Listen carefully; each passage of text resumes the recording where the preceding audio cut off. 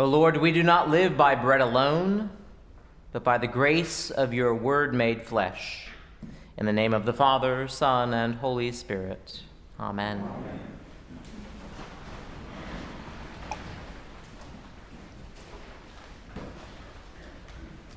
We mark the season of Lent, not because we like doing traditional things, not because we are melancholy, not because we are particularly reverent. From the earliest days of the church, followers of Jesus have recognized that Easter is most fully celebrated and appreciated when we have prepared for it. 40 is a significant number for Jews and Christians. It's the number of days that the rains fell when Noah was in the ark, the number of years that the Hebrew people journeyed from Egypt to the promised land, the number of days that Jesus spent in the wilderness being tempted. 40 is a number of completeness, signaling that the proper amount of time has passed. And so 40 days before Easter, we begin preparing for it with Lent, a season of examination and honesty, when we name the inevitability of death, the pervasiveness of sin, and our utter reliance on God to sustain us. And there are a lot of ways to do this, to have a holy Lent. Some people like to give things up, such as alcohol, chocolate, or social media. Others like to take on disciplines, reading scripture, serving the poor, or praying. At St. Luke's, we are mostly inviting you to use more of your time to draw closer to God. Time is the only non-renewable resource there is, and so it is the most valuable. Whether it is morning and evening prayer during the week, the sacrament of confession and Eucharist on Wednesdays, group studies on Wednesday evenings, walking the labyrinth on Sundays before or after worship, or midweek meditations on Wednesdays at 12:30, Lent at St. Luke's is about spending time with God to contemplate our lives, how they are aligned with Jesus' way of love, and where we are out of tune with those notes of God's grace. As far as the sermons in Lent go, my goal is to prepare us for the glory and the newness of resurrection life by looking honestly at the culture of death in which we find ourselves. Yes, we are all mortal, and we will all die. For a fuller treatment on the topic, I would refer you to the Ash Wednesday sermon from 4 days ago. But death is not only what happens when our organs stop functioning.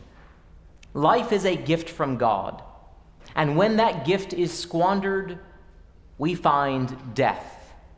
When we pursue things that lead us away from the Lord of life, we are living in the shadow of death. When we stray from the way of love, we miss out on the abundance of life that God intends for us. Partisanship is death. War is death. Greed is death. Being mean and petty is death. Lying is death. Not doing things that bring us closer to God is death. So when we don't pray, don't give, don't serve, don't read scripture, and don't come to church, we are leaving more space for death to fill in those gaps. For us to celebrate the gift and the glory of new life given at the resurrection at Easter, we have to be honest about our death-wielding, death-dealing, and death-denying culture. In the readings each Sunday in Lent, death is present. And so it is my plan to both point out that death and then direct us to how Jesus gives us abundant life as an alternative. Today we have 3 different kinds of death in the reading from Luke. Every first Sunday in Lent, the gospel reading is about the temptation of Jesus. The version changes year to year, but we always hear from Matthew, Mark, or Luke about how Jesus spent 40 days in the wilderness after his baptism at the Jordan River, being tempted by the devil. Now, as to what or who the devil is, that would be a whole other sermon. So let's not spend too much time on this point. The word itself, devil, just means the slanderer. The devil is an idea, system, or person who gaslights you, who accuses you falsely, who invites you into conflict, who is a menace to you receiving God's blessings, who calls you into joining in slandering God, who brings us into the valley of the shadow of death. And to be very clear, the devil that we most often run into is the one that we see in the mirror. In the wilderness, Jesus encounters such a devil. Now, for us, wilderness generally means a forest or a wooded area, but not in Israel. There, wilderness is a desert. Jesus is in a place devoid of life, a place where people die of hunger, thirst, beasts, and heat.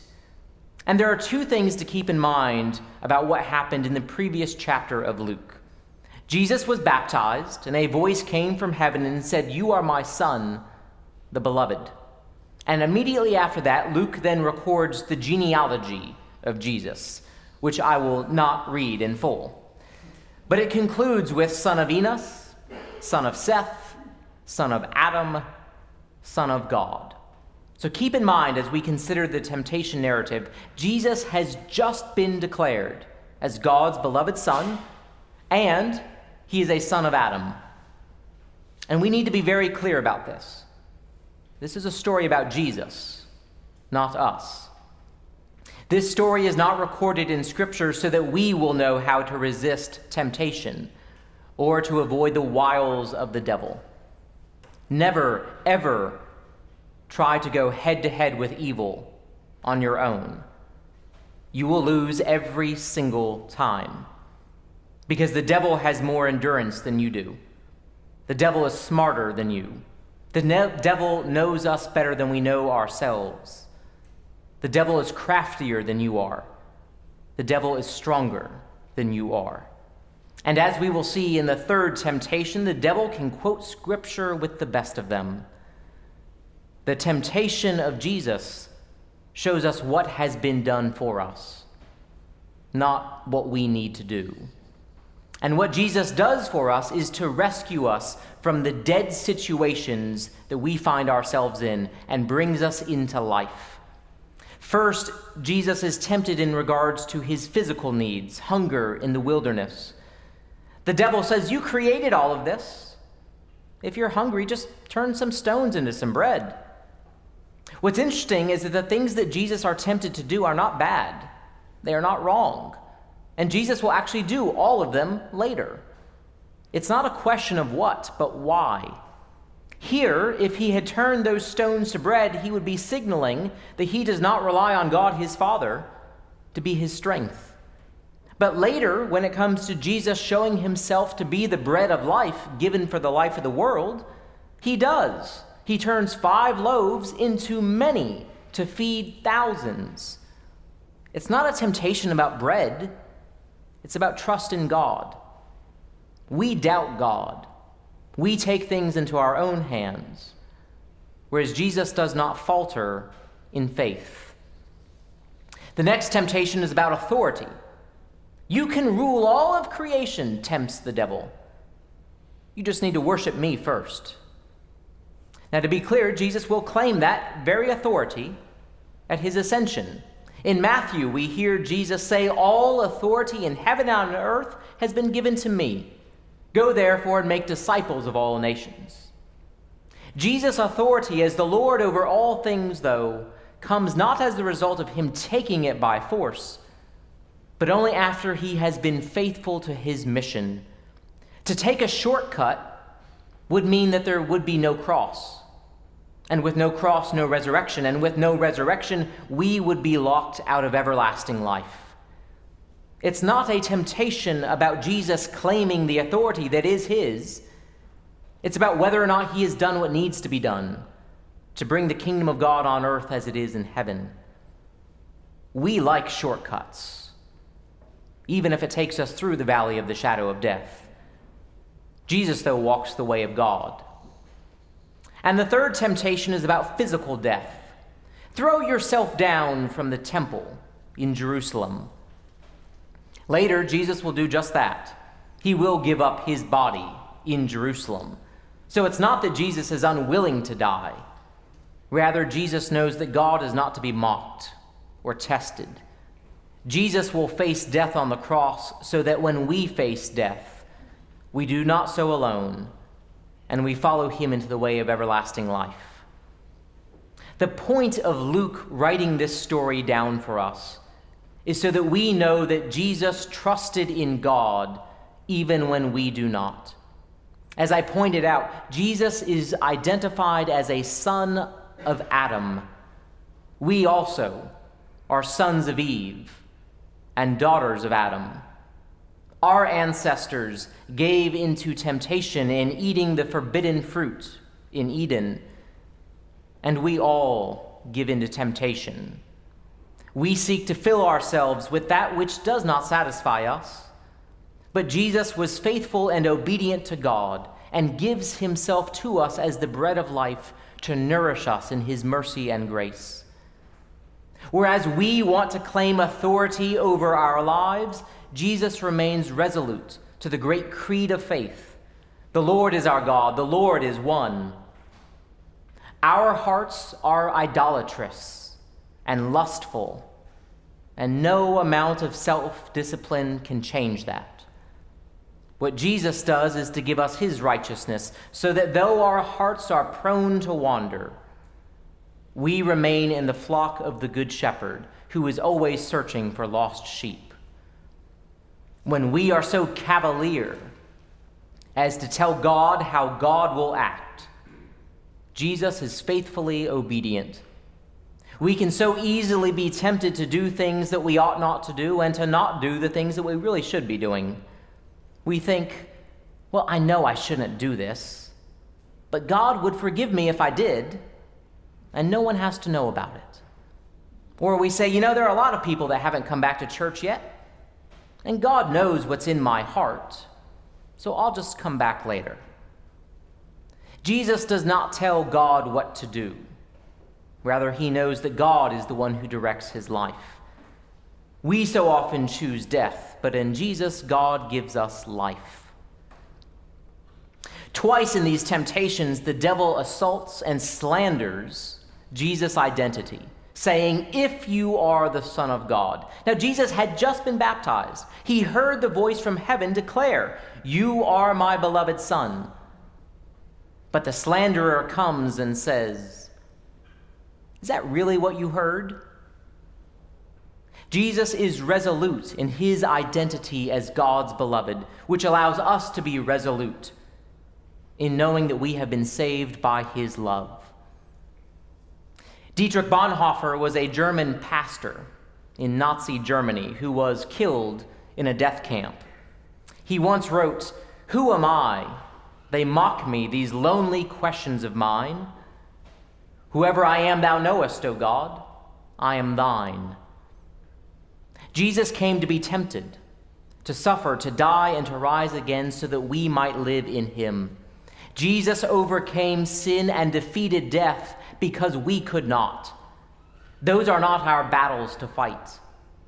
Instead, we are given the life of grace, the identity of God's redeemed and beloved children to enjoy and share this gift of love that we have been given. If there is anything that we are supposed to do in response to this story of Jesus' temptation, it is simply to see what has been done for us so that we can focus on freedom, the freedom of love, instead of bondage to selfishness, doubts, and fears. There's a story, more than a photo than a story, that's come out of the Ukraine this past week that has absolutely inspired me and shows me what it looks like to live knowing that because of Jesus all shall be well and that we are to persist in his love. It's a photo of a priest in Kyiv, Ukraine, celebrating the Eucharist in a bomb shelter. A bishop in Ukraine sent out a video message to the faithful there saying, "Greetings, we survived yet another horrible night. But after night there comes day, there is morning. After darkness, there comes light, just as after death, there comes resurrection, which we all today radiantly celebrate. And because it is not safe for the people there to be in the streets, the clergy have been sent into the underground, into the bomb shelters, to bring communion, the bread of life, to the people. One priest was quoted as saying, "Our life is in God's hands." Because Jesus has conquered sin and destroyed death, we can be so bold as to do things like proclaiming the resurrection in a war zone, like celebrating the Eucharist in a bomb shelter, like embracing the life of grace, mercy, and love that have been given to us.